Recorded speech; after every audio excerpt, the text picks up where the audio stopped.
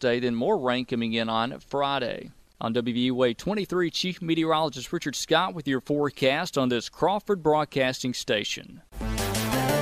We want you to be a part of the show. Yes, you. To make comments or ask questions, call or text Priority Talk at 205-941-1011. And now, back to Priority Talk with Greg Davis.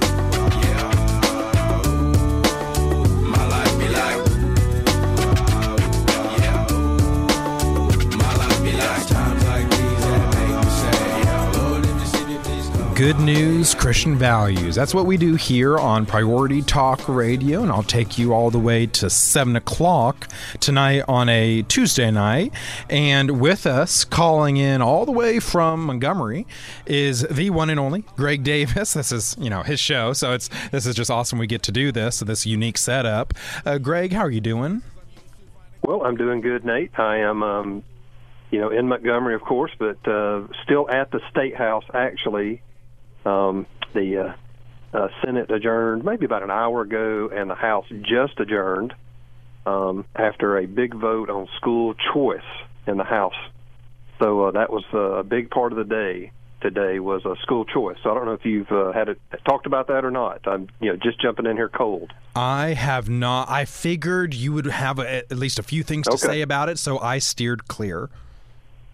Well, it's fine. Yeah, in the House was a long day of debate. I mean, one bill all day long, and there was a lot of back and forth over it. A lot of everybody's opinions. Members were able to share and ask questions of the sponsor.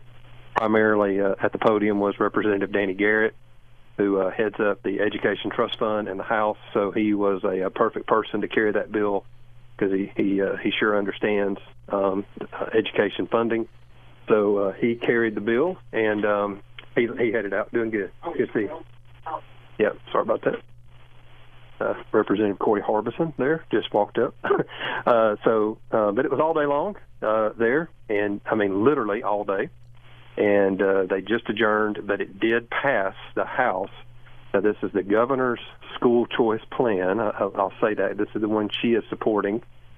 They did make some changes to it from when it originally was rolled out, which some didn't think was as friendly toward homeschool, families. But it's had pretty wide support among conservative groups, and it did pass by a vote of 69 to 34. And I'll just tell you, that is breaking news unless you were tracking it online, watching the chambers, and following the debate yourself, which we may have had some families doing that. That is breaking news within just the last couple of moments. But I was there. I haven't even had a chance really to look at the vote count. I took a picture of it, and I'll tell you what I'll do. I will post to my Twitter account, ALCAP Greg, ALCAP Greg, on Twitter. I'll post that picture of the vote. And if you want to look and see how your state representative voted on the school choice bill, you can do that. Now, I will say this: there was some mixing in of votes. I know I did see there were some Republicans who did not support it. I did not notice if there were any Democrats who supported. So I got to go back and study it a little closer. But I tell you what, when we hang up here, I will post the vote to ALCAP Greg on my X or Twitter account. So some of you jump over there and follow me, and we'll keep you up to date on what's happening. But that's a big day. School choice through the House of Representatives. And, the Senate really has a lot of momentum for this. Lieutenant Governor Ainsworth has been right out front on this. Started probably last spring. He really took this on and has championed this issue. And so I don't see a whole lot of issue in the Senate, quite honestly, getting this passed. I mean, there'll be a lot of debate and a lot of time burned over it. But I would think the Senate is really going to be able to move this bill pretty quickly, I would think. So that's a school choice update. Oh, that's great. Okay, I'm for it. As we know, that I feel like we have to do something here in Alabama about the state of our education system. We don't always rank well in the comparison, state by state comparison. So I'm all for change. I think this is a good idea, so I'm for it. Even though I'd have to look at the details of the bill. Yeah, it's a good bill. I think it's a good bill. There's no such thing as a perfect And I think for some time that has sort of been the issue with people that were proponents of school choice, is they let perfect get in the way of good. And Yes. I think on this bill, a lot of them finally said they liked it better when it first came out, 3 weeks ago. There were some changes made to it, and I thought that might throw a lot of support, pull a lot of support from it. But I think a lot of your conservative groups just kind of said, you know what, this is the best this is as close as we've got, and this is the best we've had, so let's support it, and let's get it done. And then, we can make improvements as we go forward down the road. So I think that was sort of the issue there. Let me transition to the Senate. Tomorrow, we do anticipate the House gambling bill that was passed a week before last. We do anticipate that being in committee tomorrow. The schedule says 1:30. And so I would just say to our listeners, people, Christian people who pray, I would just challenge you tomorrow to be praying during that 1:30 time frame, or even before that. Just really make it a matter of prayer. We do believe that a lot of this is spiritual warfare. We think that gambling is really evil.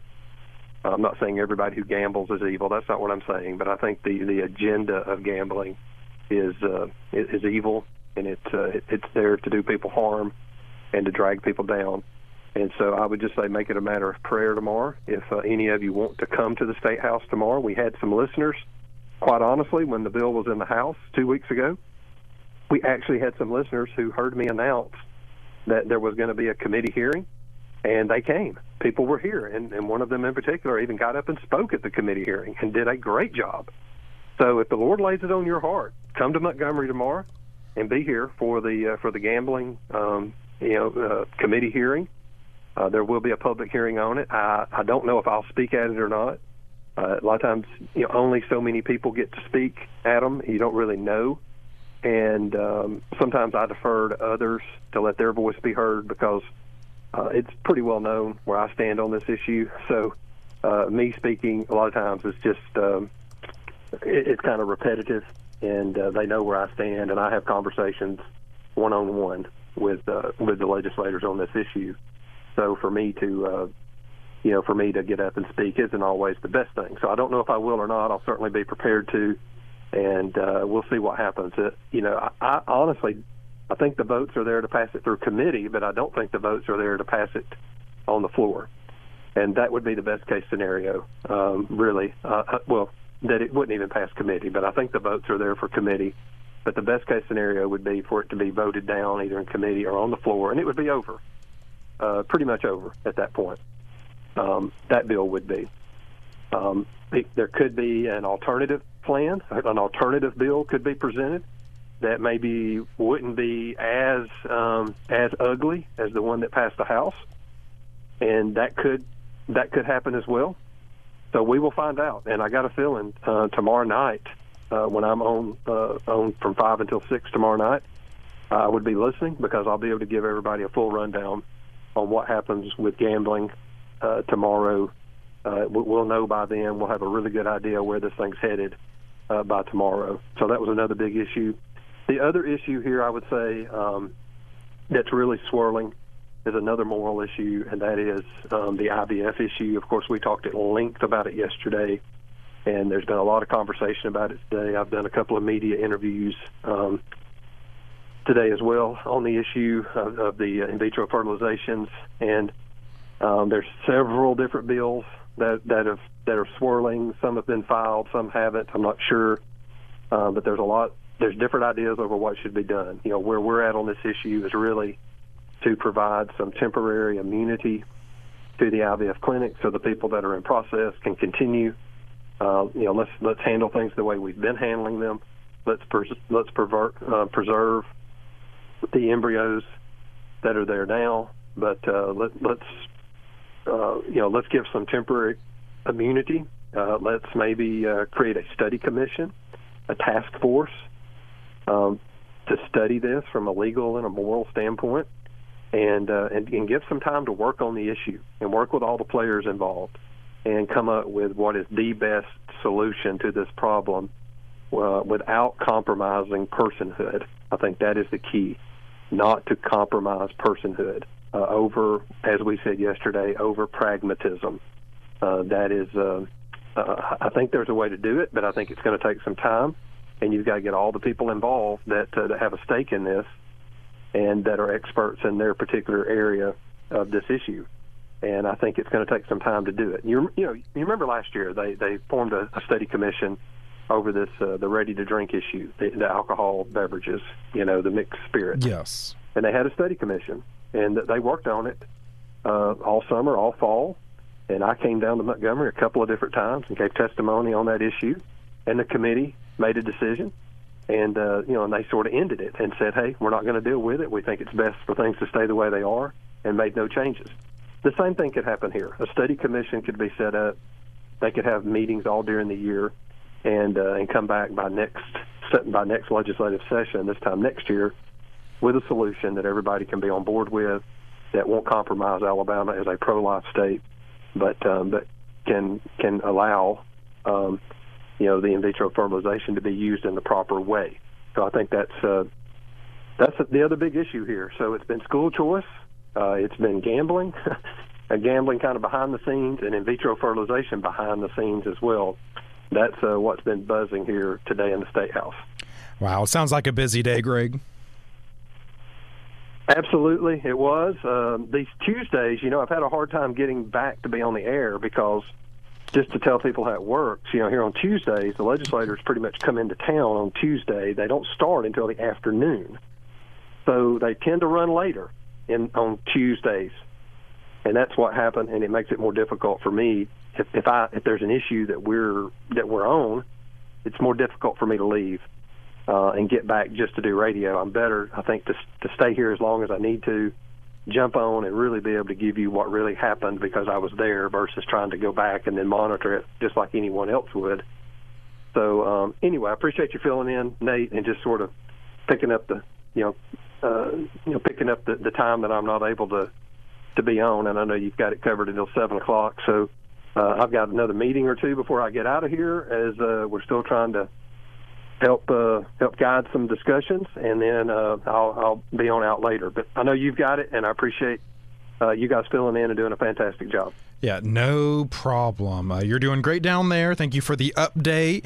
And we're going to head to break. So, Greg, are you going to stay on till after the break, till 6? No, I think I'll need to go. I think I'll need to go. And, okay. And if you guys would, maybe write up a short description for this, the issues I touched on, and let's post those. Because we do have people that look for those to know what goes on. I had people here today at the State House telling me that they listen, for our perspective on what happened. So let's post this segment so anybody that didn't get to hear it live can find it on our podcast. Sounds great. Josh and I will definitely be on that. All right, Greg, you have a great night. We'll talk to you tomorrow. Thank you. Bye-bye. All right. So that was Greg Davis calling in from Montgomery and just staying up to date on all these different issues that he talked about.